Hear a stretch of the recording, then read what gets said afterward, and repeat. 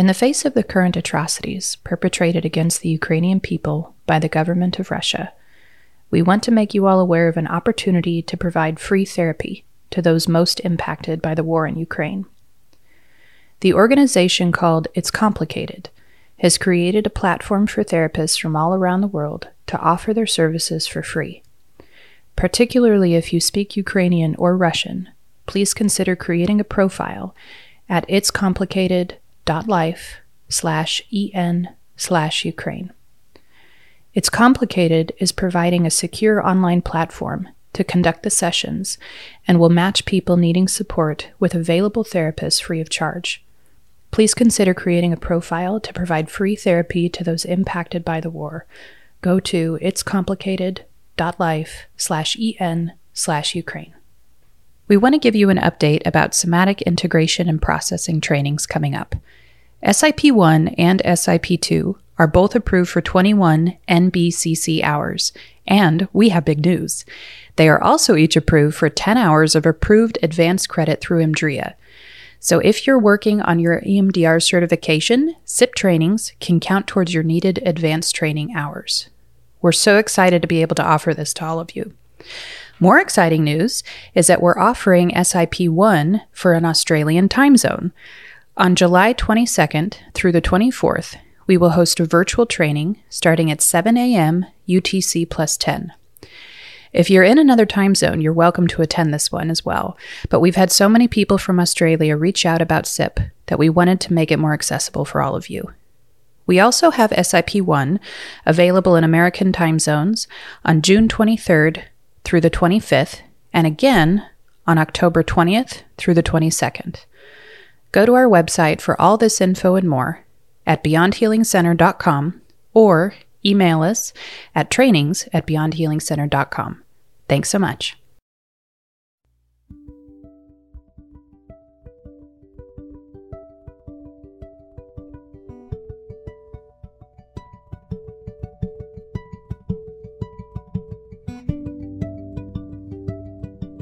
Welcome to Notice That, an EMDR podcast. Here, you will find discussion on all things EMDR from EMDRI-approved trainers and consultants, as well as some co-hosts. EMDR is an approach to the entire therapeutic journey, not just reprocessing trauma. This podcast will feature discussion on therapeutic relationship, understanding and using the original 8-phase protocol, and what to do to bring deeper understanding to the why behind EMDR and what to do when you're stuck. This podcast is an invitation to connect and learn together about EMDR and the process of psychotherapy. We are glad that you're here.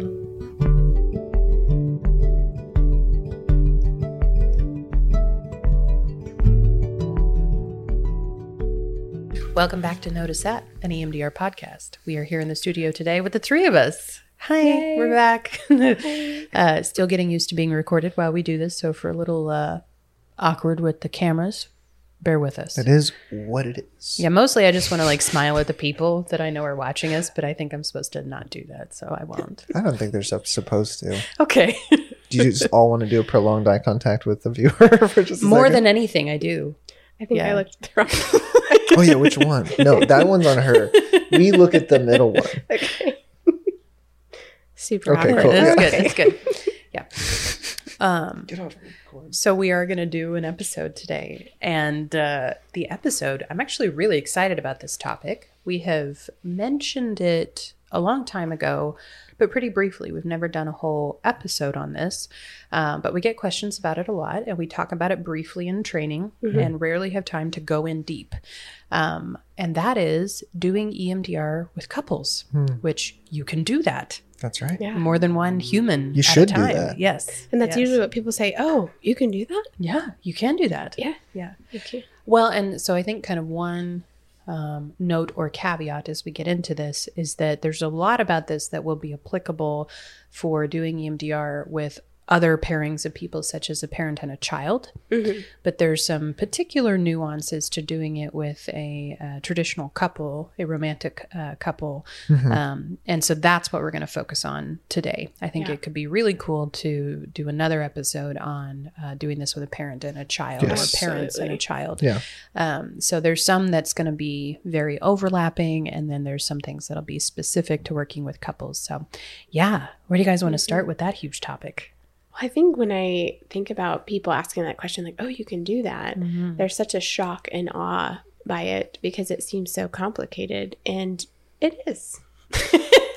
So there's a lot to manage in the room. You're right. There is. There is. And there's so many important considerations in doing it to make sure it is set up to be safe and supportive for both people involved. EMDR as a whole has that kind of nature to it. Like, we want to be supportive and make sure they feel safe in the process, but it feels like it gets more complicated when we have two nervous systems in the room and two sets of strategies in the room, and we're talking about trauma in that. So I think the key piece to that is, like, safety is still the most important ingredient, whether you're working with 1 or 2 or 6 people at a time. Like, we have to think about safety. And it takes longer to establish. Like, it's a little bit, you have to move slower and really orient to, like, not only do I as a therapist feel safe to do this with both of them, like, does it feel good and okay, but are they safe enough with each other? And typically couples coming into therapy have maybe a lack of safety there. They're not feeling super safe and able to be vulnerable with each other, or they may not need the support. So that is one of the special pieces that we want to really emphasize, is, like, safety is still the key ingredient, and we're watching for that. We're orienting around creating safety between them. Well, and that kind of feels like a good place to start that discussion around kind of who the identified client is in the scenario, because there's slightly different versions of doing this. If we have our client that we're working with and they want to bring in their spouse for a session or 2, not necessarily to work on the relationship, but to support them while they're working through a particular target. That is a very different encounter than a couple coming in specifically to work on their marriage. And maybe there are some traumatic experiences that have really impacted their marriage, and they're wanting to work on that. So that's kind of one piece of it, to think through at the very beginning of, what is the dynamic here, and how is EMDR coming into this relationship, so that we can set it up well so that everybody does stay safe. Part of that staying safe, Bridger, you were talking about, like, psychoeducation being so helpful. Earlier you were saying that, and I think that is part of creating safety, is, like, really giving context. And I think it really depends on what the person or persons are coming in for, like, why they feel, or we feel together as their therapist, that a couples format is going to be helpful and kind of direct in addressing some of those core issues. Because to me, psychoeducation, it's just my bend. Like, I just dump on the educational. Have all the information. All the information, because that will solve it, is like what a part of my brain says. I know that's not true, but my own strategy as a young person growing up, that was my strategy. If I can understand it, I can fix it.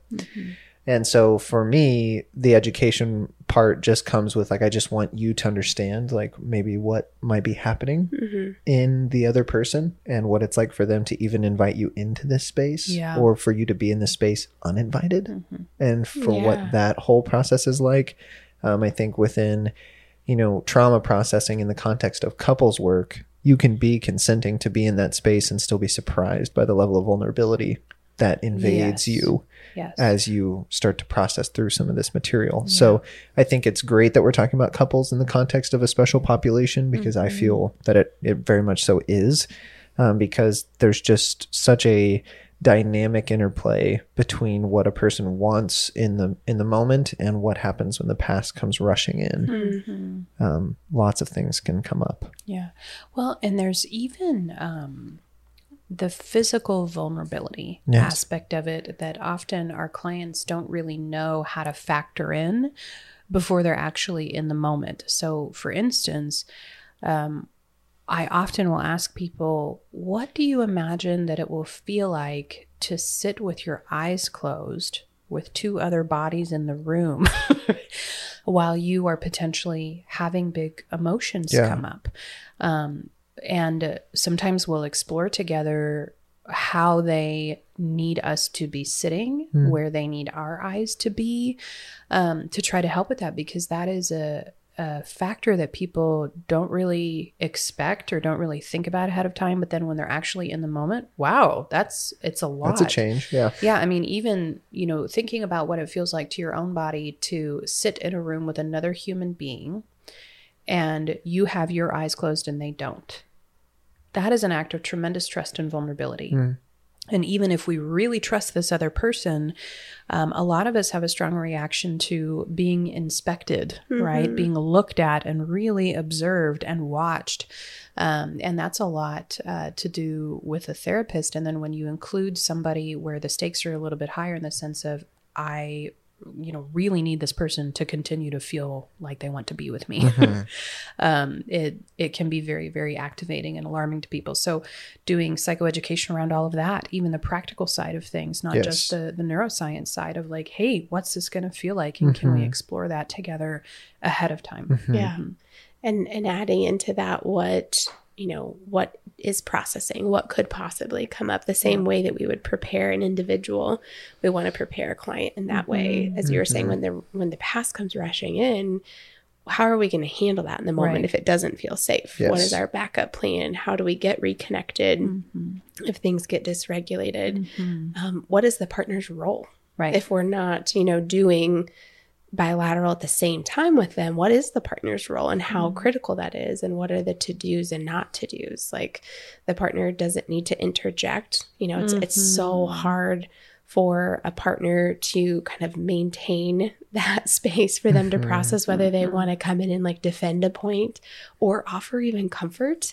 Like, those are interweaves. Those are things that we're, inserting into their processing, which can be done with purpose and intention and really beautifully brought in, but it has to be, prompted by the therapist. So it has to be done therapeutically. So I imagine that some people may have the question, given that in general, we would not be encouraging the partner to interject a lot. What is the potential benefit of having them there? Right? Like, why bother? Considering all of the necessary prep work and all of the potential downsides, what is the benefit that can be experienced by having the partner there? And Jen, by far, you're the one that's done the most of this. I'm curious, like, how do you see the benefit? How do you see that manifest with your clients? I think there's a lot of benefit to it, really. And there's the potential for them to be there where we can call them in to be a part of the processing. And I do that a lot. If we've established the safety, they realize this is how I can nurture or comfort when that person needs it. Yes. It can often be like an interweave. Maybe they're stuck on a certain thought of, I'm just going to throw something out there, but I'm unlovable, or that was unforgivable. What I did was unforgivable. And then we can pull in the partner. I don't know. He's here right now. Let's ask him. And it can become this really powerful part of the processing. But even aside from that, what the partner can gain in seeing their partner in a place of vulnerability with strategies down, right? So when partners come into what came up. I was just thinking about like how immensely vulnerable that feels. To be in that space where you're allowing EMDR to do what it does, and just the rawness of your own nervous system in that space, and then letting another human being see you in that is also then going to be on the drive home with you and at dinner with you that night. There's right, like whoa. Well, I think it takes it out of the cognitive realm and into like truly the body, because there's one way of like, if you were going to still try the same interweave, but the person not be there, like, well, I wonder what, this person who we've developed already as a resource, like what they would feel about this. That's a very different thing than saying like they're right next to you. what is it like for you to process this now with them here? Mm-hmm. Like, it just completely changes that dynamic. Yeah. And even in the, like, let's say we bring in and the partner gets to say, like, no, I'm still committed. I'm like, we're here, we're doing this, right? Mm-hmm. There's the words, but then there's all of the other feelings that they get as they see, like, the openness or the sincerity. Right. Yeah. There's all of these other aspects that even if their partner just had the language to say, well, like, I know they would say they are forgiving me, but they're feeling it. And that's a huge interweave there, not the language side, but the felt sense of it. But my point with, like, if couples are in conflict, right, there's arguing, there's fighting, there's strategy everywhere, they have a really difficult time accessing compassion and empathy for the other person because there's so much strategy and there's pain, there's hurt, there's fear. And so when we come into processing, what I've been able to see is the partner that observes gets to see their partner in a completely different light. Yes. Strategies are down. Yes, there's vulnerability, but there's this development of compassion and empathy and motivation to say, I really do want to connect with that version of my partner. Right. Yes. All of their strategies I'm afraid of and I'm fed up with. But when I see that, I'm here for it. Yeah. And just a tremendous amount of understanding of why the strategy is there. Yeah. Like, because you're seeing it in real time. You see the strategy go down and you see what's behind it. And that gives tremendous understanding of why was it there in the first place, no matter how troubling it is or bothersome it is. It really changes the way that we make sense of it, even after the fact, even if the strategy continues to show up. Because now I know I've seen the squishy bit behind it. I want to see what you guys think of this as well. But for me, one of the moments in couples therapy that's standing out to me is I was going for this this moment of disconfirming experience. The woman of a couple was processing, and her partner came in, had been a part of a couple sessions before that, where we were specifically trying to set up this one experience. They were working on some intimacy issues between them that they were just at a stalemate when it came to processing together outside of therapy. And so we were working together in the context of an EMDR reprocessing, and the partner said something that was not good. And in every way, it confirmed her deepest fears. Yeah. And so I think in this work, also recognizing the power that's there. I mean, it's real. Like, it becomes now, like, everything we're saying about how extraordinary it can be in enhancing resource and ultimately, you know, encouraging the reprocessing. It can also be something that complicates an existing kind of installed negative belief. So my perspective on that, which I would love to hear from you guys on it as well, though, is if that is what the one partner was truly feeling and that is their truth, the other partners, whether the story's there or not, they're experiencing that. They know them. that. Yeah, no, it confirmed it for them. And it was like, now you finally said what I've been feeling. Right. Yeah. But that's painful, but it's real. Yes. And it's inviting and bringing into the space the realness of what's happening in that dyad versus these stories and strategies that create an illusion of something else, or an attempted illusion of something else. And then it's hard and it's messy, but then we have something to work with. Like, we're now in the most raw pieces of it. It's all real. Yes. Right here. Yeah. In a similar fashion, I had a spouse, a husband who fell asleep. Oh, God. Oh, that hurts so bad. Similar fashion in some ways. Like, it wasn't just like this huge vulnerable, but it was like that brought so much light. Did you like want to reach over and kick him? I really did. I really what did. You do? I kept trying to like shuffle, like wake him up before she realized. Like snapping. It. Just like, okay. Like, how many ways can I clear my throat? No, like, no joke. I came into like, let's save the moment mode, and it didn't work. He was like really just out of it, and she was processing her own personal thing. And when she came back, you could tell she was like, hey. And then she just had all of this pain that she was trying to hide and disguise and go back into story, like, oh, you worked late, and like all of these things. But it gave like this opportunity to like go in and I said, like, this is messy and this is painful and this could be really rough, but now we have this material. This is literally in the midst of one of her most painful experiences of her childhood. He's tuning out. Yes. Now let's look at strategies why. Yeah. Let's explore the why behind that, but also how is she experiencing that? Like, I'm struggling and my husband's here for me in all these practical ways, and he's this great husband.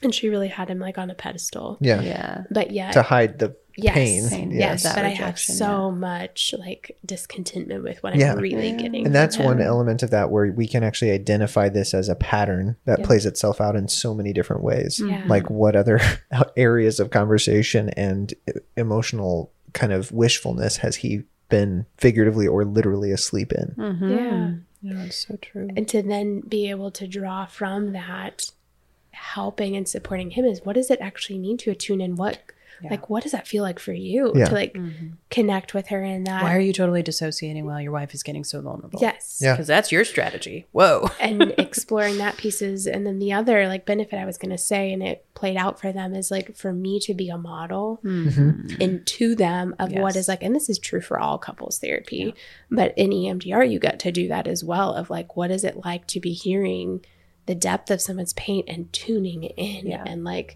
you know, really being with them and processing with them in that without solutions. We're not problem solving here. So really modeling what that is like and how to create those disconfirming experiences. There's a like so often a ambiguous this, or like you're doing this again, you always do this.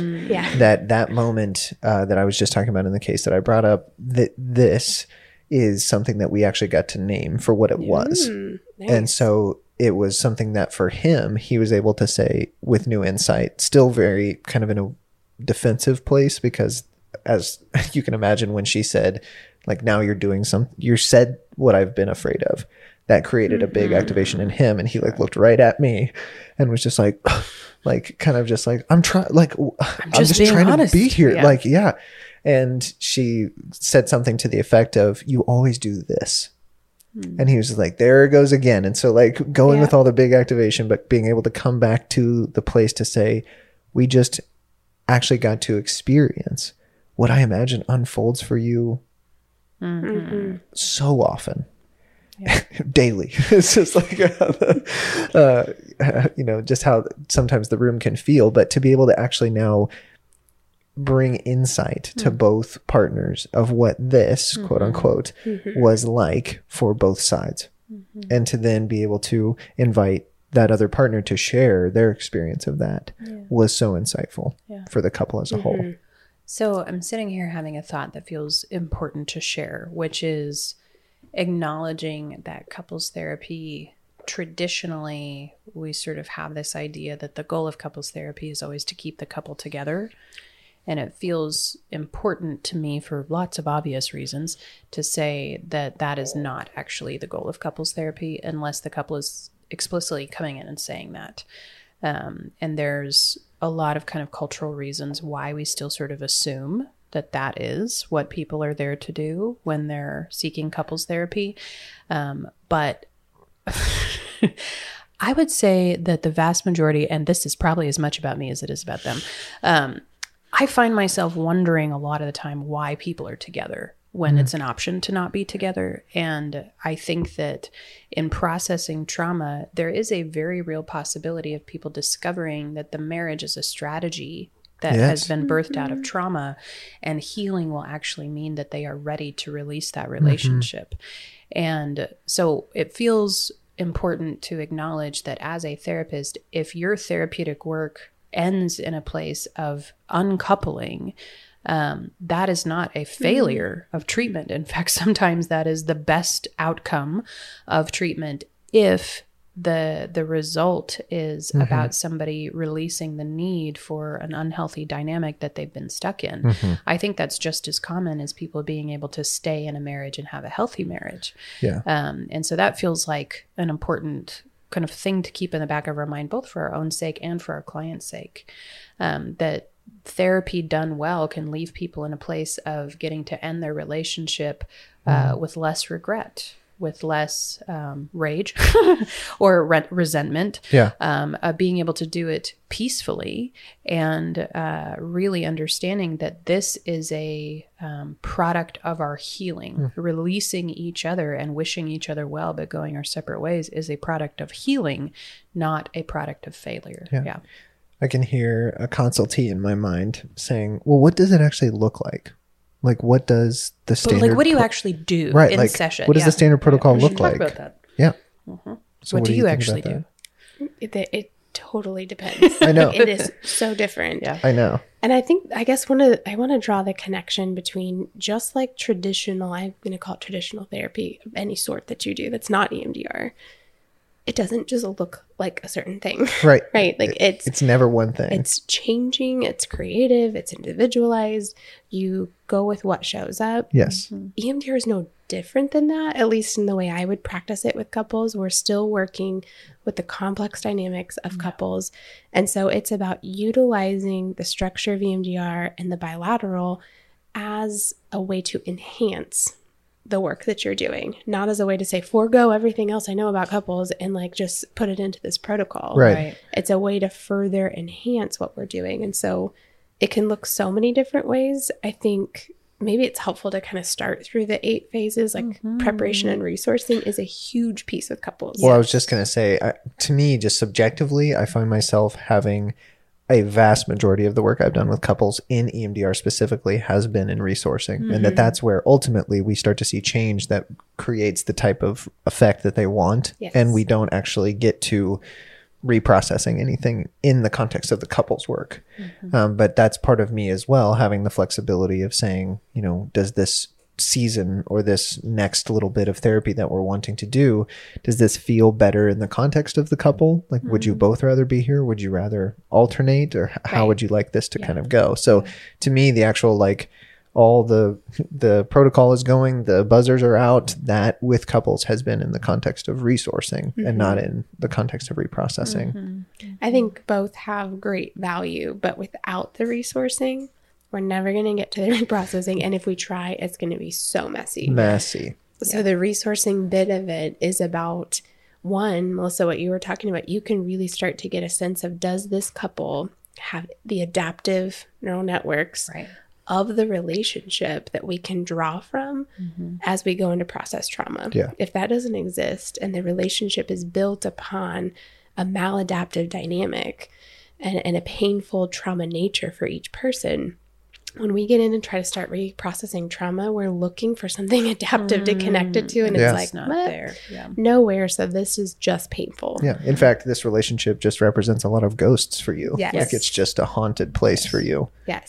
So if in the resourcing phase, we're not getting a feel of any of that, or all of our attempts at creating connection and motivation in both partners to do the work, if that's not there, then there's no reason to go into the other work together. It's not safe enough at that point. Maybe by doing the individual processing, we can then come back to that, but it's not safe enough then. And so I think in the resourcing phase, we're really looking at, for me, it's getting like a lay of the land. What does this couple have, and what's their history been? What is there? And really finding out for each person. I love to ask separately, ask them to identify a couple of memories that were the most meaningful moments of connection for each of them, and then kind of comparing stories. So as you ask them individually, and then we come in, and it's fascinating. Sometimes it's totally different. And we've got someone remembering something 10 years ago that the other one had no memory of.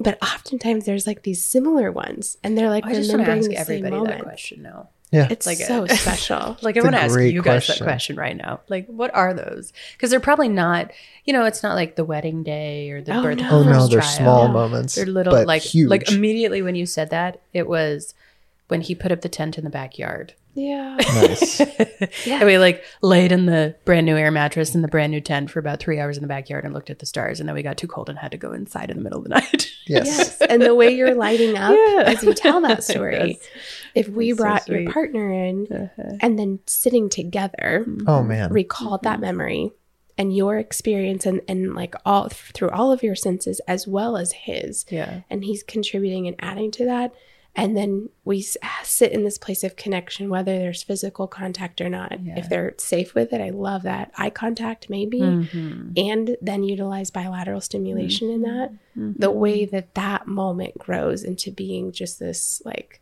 beautiful kind of safe haven to retreat to for the couple. Yeah. It's so beautiful. And it stands out as something very special for both of them. And there's something in the like learning of the partners. Like I'm sure you're now wondering, oh, what is Gabe's top ones? Like, thinking of that. And so when you get to hear that, it's like, oh, like you noticed that? Or that was important to you? Yeah, I know exactly what he would pick. Going rafting, getting stuck on a log, and he had to rescue me. And he really liked that. He really liked that. I love There's that. not very many moments in my life where I need a lot of rescue. So that was a special moment. Yeah. So just kind of the play on that is so powerful. I love, like, I get so excited to do that work. So cool. And sometimes we have to work to find those moments. Yeah. There's so much pain built up that it really is like this scavenger hunt almost, where I've heard the clues And and it's then like a I'm positive like, float back almost of like investigating that affect of the original, maybe not even the original attraction, but the original bond, that original feeling of deep connection and, you know, safety and comfort with your partner. Yeah. One of the things I'm thinking of in like moving into history taking and really identifying, you know, what are we going to be working on if we're talking about EMDR with couples. There's this interesting kind of dynamic if we're doing that together. That the reason I like thought of this is when you talked about doing it separately first. I think that's important. like a few sessions individually, because when we start getting in the context of each, like all of us in the room together, that can so quickly turn into this jumping down each other's throats in a lot of ways of like, well, what do you mean that was like, what was I supposed to, and now we're like completely into an enactment as well. So to me, once we have this kind of predetermined, if we're coming in wanting to start working on some of these things, really kind of do a little bit of prep work individually to kind of get a, like you said, kind of a lay of the land of what is a resource, but also what are some of the things that you want to maybe touch back on together before we get into the context of us both being in the room and feeling like we have to either defend ourselves or like, you know, displace blame or however we're going to do that. But where we typically will reverse the order of history taking and preparation with individuals, I find myself sticking more to history taking first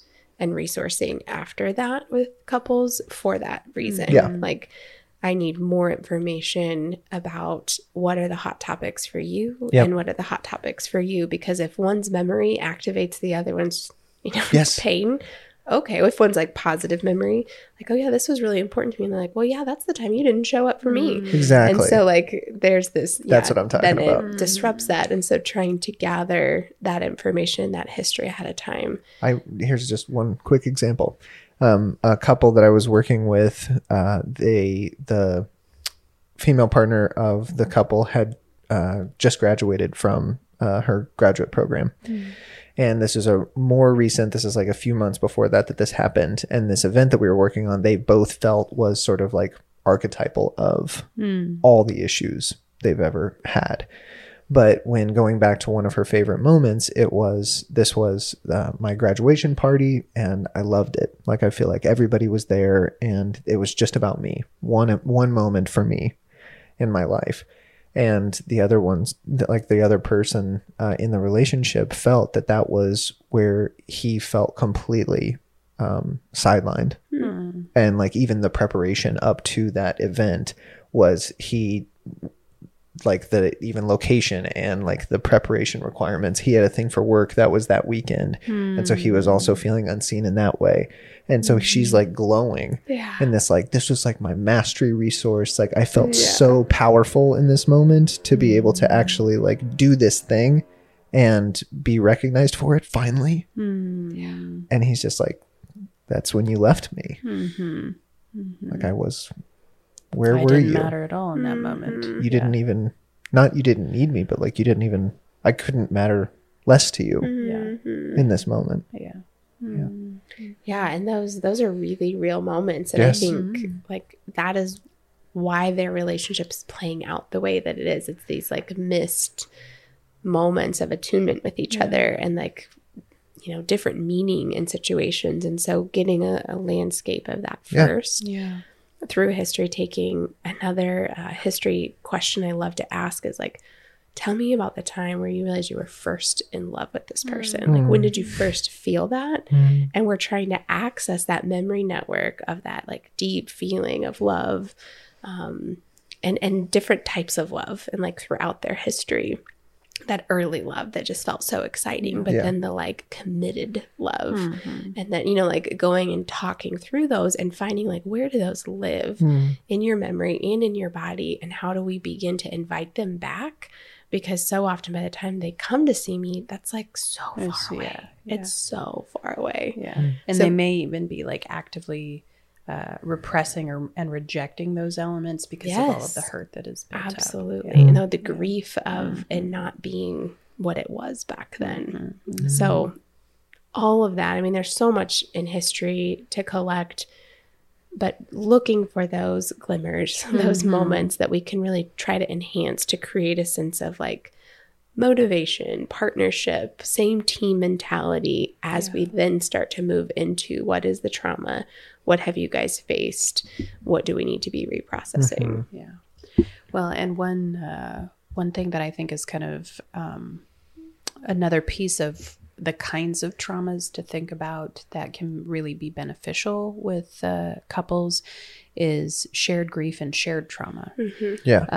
One of the facets of shared grief between couples, especially if it has to do with a child, is that there is so much holding back of the natural grief process for fear of activating the grief of your partner. And so being intentional in the processing of that together, the shared traumas can be so healing for both, because there's so much permission given in that space to unsuppress the things that have been held back for a really, really long time. And so it doesn't just have to be about the traumas that have happened between that are causing problems in the relationship. It can be those shared experiences that most couples go through at some point. And often it's those moments of shared trauma, pain, grief that begin a rift that only widens as time goes by. So sometimes going back to those original moments where it's not that anybody did anything wrong, it was just a point of tremendous pain for both, can be a really important part of the history. So remembering to ask those questions as well, not just what's happened between you, but what has happened to you guys as a couple. Like what hit you guys really hard as a family, and how has that changed and shaped your dynamic? And those moments, as you reprocess those, now become these new moments of like bonding and connection and support for each other. That's so true. So that, you know, continue to unfold through the rest of the phases, really. We get into reprocessing, and again, if it is a trauma that they've both happened to them or maybe even between them, typically what I will do is have each person reprocess it from their perspective. Like they're reprocessing their experience of it. So it's not in the activation, it's not both people processing at the exact same time. I was just going to say that is one of the questions that I do get about couples is like, do you have two machines and you're like both hooked up and you like start the things at the same time? Do then the BLS speed has to be like synchronized or like, you know? Well, so there is one version of resourcing. Resourcing. Where it is very much a shared experience. And one of the ways that I think is really cool is if it is synchronized with body, and there's multiple ways of doing that. So one way is, you know, one person is actually administering the BLS tactily. We don't really tell people to do eye movements on each other as much, but tapping on each other, and we can kind of be the metronome and tap along with them so that they can really sink into the experience. So they're getting that touch, they're getting that skin to skin contact while they're receiving the BLS.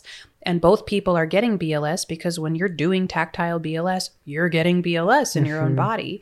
The other way is if you have buzzers, if you turn them way up, you can have somebody put their hand over the other person's hand. Hold hands. That's the way I love that. It's just like in the finger palm of each hand, being able to say, this is where one buzzer is, and the other reaches over and grabs. And so both people feel the sensation at the same time. And it's this lovely and they're shared holding hands. so sweet. Yeah, and you can do this with parents and kids too, and it's just perfect. There was one of my most like precious moments was the buzzers weren't doing anything, and this was a end of life issue for male.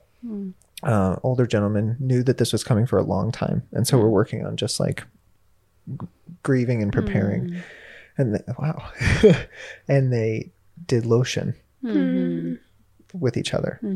Yeah, like put it on each other. Yeah. And just got to be there while they were like just massaging each other's hands and applying this lotion that smelled really good. And we'd done this like slow kind of practice of like, what does this smell like? And what do we want this smell to be paired with? And then we installed that separately, and then bringing it into actually like washing each other's hands and like lightly swaying back and forth. Yeah. So precious. It was crazy. Yeah. And if they can tolerate it, really encouraging extra eye contact, because that does just magical things in our nervous system, to have sustained eye contact while receiving BLS. Like, it's full on intense. And so we want to make sure that they feel safe enough to do that, and then everybody feels permission and freedom to look away if it gets to be too much. But it is so powerful if they can have lots of eye contact while they're doing that stimulation together. Oh, that story. Yeah, that was very early on too. Very early on, and I didn't really even, now knowing all of this that we do about like our conceptualization model, like that was crazy. Like that just like came out. Like that was one of the most like just reverent moments in the room of just like, man, connection. Yeah, is actually happening. So beautiful. Yeah. So I think the one other piece, we go through reprocessing, the reevaluation phase, coming in when you are looking for moments. Typically couples come in and they're ready to tell you about like what went crappy that week. Yeah. Okay, I know we were supposed to do this homework and she wouldn't do it. Here's a new target. We got a new target. Yeah. So. Oh yeah, that's the way right there. Looking for those moments of, any adaptive material to install. What can we strengthen and install? If it's in the session, awesome. If they have this moment where one is able to communicate clearly to the other, or you see one not utilize a strategy they've used before, and be able to say, hey, let's capture this right here. Let's bring into awareness what just happened. And now let's pause in it and notice that you guys both just did that. And we'll strengthen and install that with bilateral. And then in reevaluation, are there moments like that outside of session? Yes. When did you guys face something kind of tough this week and navigate it? And then we come in and we strengthen those, and we're just continuing to like build these little neural networks of adaptive moments that they can draw from. This is like, he is capable of that. I am capable of that. We can do this together, and kind of building that up. Yeah.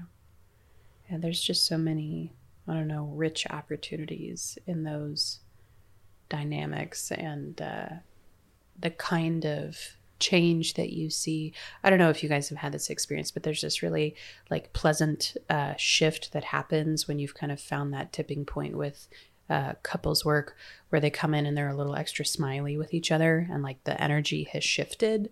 And the way that we work, because we sort of intentionally bring explicit intention to that, I think that being able to call that out, even those little subtle things of like, I really like how you guys are smiling at each other today. Like, what's that about? Playful with each other. Yeah, a little bit play. So this is just like this moment standing out of my mind. Which this is human, so we're just going to talk about it. But a moment where that, and I was just like, what can I like what is happening right careful now? There. I know where this is going. Yes, and it was that. It was just like, we did it. And it was just like, let's install that. Exactly. You don't have to tell me the details. Just pull up the images. Exactly. Me the details. Yes. Let's install that. Yeah. That's just so many like jokes. But it was awesome. Like just a playful moment of like, we just got to kind of sit in that space, and everybody was doing like this, like ooh, like, that was nice. And that's something like, what was that like? Like we were working on that for a long time. Yeah. And did we ever think that we would get to this place? I was like, I don't know, but I hope we do again. And Yes. that's the like, so So great. much Yeah. enjoyment. And there's Yes. playfulness to it, but that's real. so Oh, big. man. Yeah. Yeah. So big. And to bring it in and enhance this moment of like, what meaning are we really going to draw from that? Are we going to just like blush it off Just and a giggle one-off a little bit? thing. Right. Yeah. Or can we actually draw like really powerful meaning from that Yeah. and sink into that together in this process? Yeah. Oh, and find an anchor of like, how do we revisit whatever worked there and happened there? Like, how That do we was come back to that? that specific encounter was over a year ago, and I still see the mail from time to time, just like checking in. And he sometimes will call back on like, that was crazy though, like that like moment of like sharing it with you and like talking about it. Like it's still something we talk about, which is very cool. Richard, we've done a retreat for couples, Yes, and something I really wish we could do we have more another of. one coming up actually. We do. Yeah. I was going to say we can. Yeah. We just don't talk about it very often. It is so powerful. And I want to mention on here for a couple of reasons. One, it fits the topic, but two, like send your people or yourselves for these retreats. Yeah. It is, I mean, I love doing retreats, period, but with couples, like it's just something so special. I think I just really like working with couples, really. Like it's so special when a couple decides to make that kind of commitment.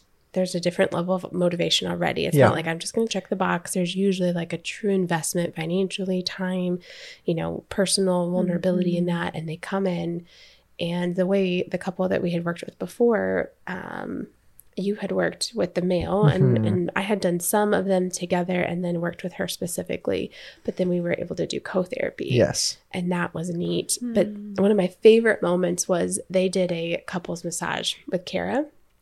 And I got to be in the room, and she walked with each of them of teaching like their partner how to touch them in a safe and like a way that felt Soothing really good. and Nurturing, pleasant non-sexual way. touch. Yes. And it wasn't like smooth at first. At first it was like, ow, that hurt. And then they're like, he always pushes so hard. No, I think it was actually her. She always like is so pushes so hard. And then she was like, he like barely touches me and it feels weird. And so Kara was like guiding them in this and like modeling it and demonstrating it. And then I got to be kind of just like a fly on the wall and observe while also stepping in and like bringing in like the themes of what we were working on to it. And then we got to install it all as resourcing. And it Like was you just don't so get those types. amazing. Like that's just beautiful. It was so beautiful.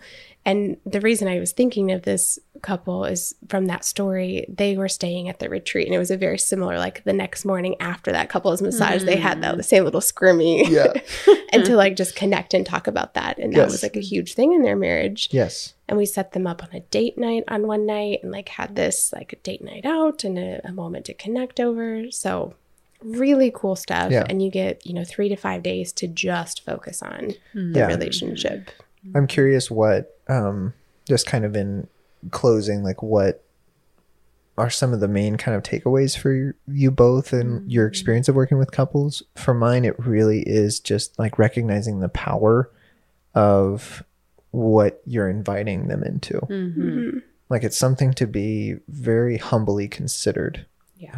Because of, we have all of these strategies that we build over time with the people that we love and that are close to us. And so when we start to go back in time to before we met them and process through some of the memories that actually formed those strategies in the first place, that's powerful.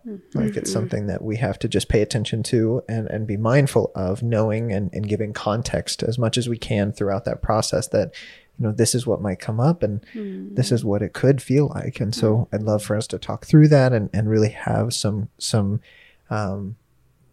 lighthouses to look to once we're in the midst of the sea, in the midst of the waves. Yeah. I think what's coming up for me right now is just this sense that regardless of what the outcome is, and I know you were kind of talking about that earlier, it's not always just the goal, any direction. I think when I sit with a couple, I don't even really have the long term in mind, but it's the regardless, we heal in relationship. Yes.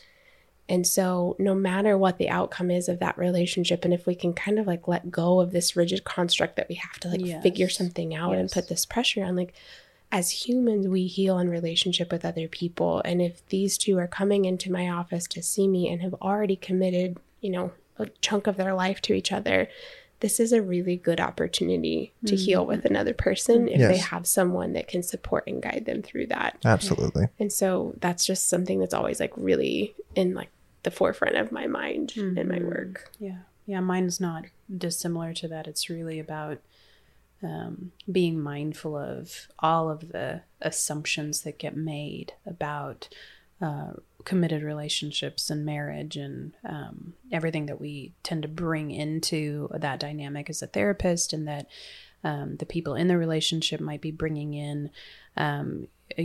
Traditionally in grad school, there's this conversation around like, well, if you're doing marriage therapy, then the client is the marriage. And I hate that so much because that removes the humanness of it and means that we're literally prioritizing an institution over the humans involved in this situation. And I think that more than any other dynamic, really checking our assumptions and trying to come in as open to all possibilities as possible, because then that gives the clients permission to do the same thing and to kind of be released from all of the conventions that say there is a right way to do marriage. And if you're not doing it that way, then it's wrong and there's something wrong with your marriage. I think that the outcome of marriage therapy is that two human beings are safe and secure in connection with another human being, whatever that looks like for them. And so being open in that way and using EMDR to welcome them into more safety in their relationship, whatever that happens to look like, it's powerful. And we do need to be careful because if we don't check those assumptions, we can be administering a really powerful tool in a very vulnerable situation. And so there's a lot of carefulness that needs to be present. Yeah, absolutely. But yeah. All right. Well, thank you guys for tuning in on this. And we're excited to keep diving into other special populations and bring in more just fun stories. Yeah. So, all right. We'll talk again soon. We hope that you have enjoyed this podcast episode and that it will help you help your clients in the process of EMDR therapy. If you are curious to learn more about something that you've heard today, check out our website at www.beyondhealingcenter.com and go to the trainings tab for more information on our upcoming EMDR and case conceptualization trainings. You can also contact us by emailing trainings@beyondhealingcenter.com. If you want to stay connected, please subscribe to this podcast for more episodes, leave us a review, and follow us on social media by searching Notice That Podcast.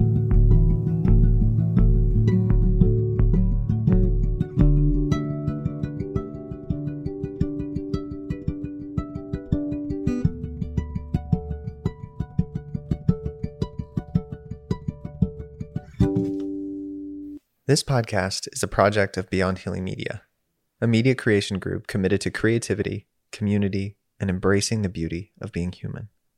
If you like this podcast, you might also like the other podcasts of Beyond Healing Media. Beyond Trauma is an educational podcast on the journey of trauma therapy and what it means to be humans who have been hurt but are learning to recover and grow, living the life we all want of safety and connection. The Burnout Educator is an interview-style podcast that invites stories from people across the spectrum of the educational system and seeks to see the human inside the role they play. It is our desire that you see parts of your story and those around you in the stories you hear. The Evidence-Based Therapist is an educational podcast where we read so you don't have to. On this podcast, we discuss seminal, recent, and relevant research on psychotherapeutics and the embodied relational sciences. How do we know what is evidence-based, and how do we use it in our practice? You'll find out on the EBT podcast. If you enjoy what you hear on these episodes and are interested in speaking with one of us at Beyond Healing Institute, we would love for you to reach out about our consultation opportunities. Of all the many things that we do, consultation is one of the things that we enjoy most. We love supporting other clinicians in conceptualizing their cases from a neurobiological and nervous system informed perspective. We offer individual and group consultation for somatic integration and processing, as well as for EMDR therapy. Individual consultation is a great way to get personal time to reflect on your cases and how you and your work influence one another. group consultation offers so many opportunities for learning and connection with other like-minded clinicians. Our greatest mission at Beyond Healing Institute is to offer opportunities for professional development and create a supportive community in the field of mental health. Beyond Healing Institute is excited to announce that we're moving. Okay, well, we're not moving our building, but we're moving our trainings, continuing education resources, and community events to Canvas. This will help you as a member of the community to stay in contact with other members of the Beyond Healing community, while also providing a platform that brings consistency and convenience to all of our trainings and course offerings. Canvas is an online learning management system that will be your home base for all things Beyond Healing, as well as a virtual campus that will house all of our trainings and continuing education resources. We're so excited to invite you to our virtual campus on Canvas, and we hope to see you there soon.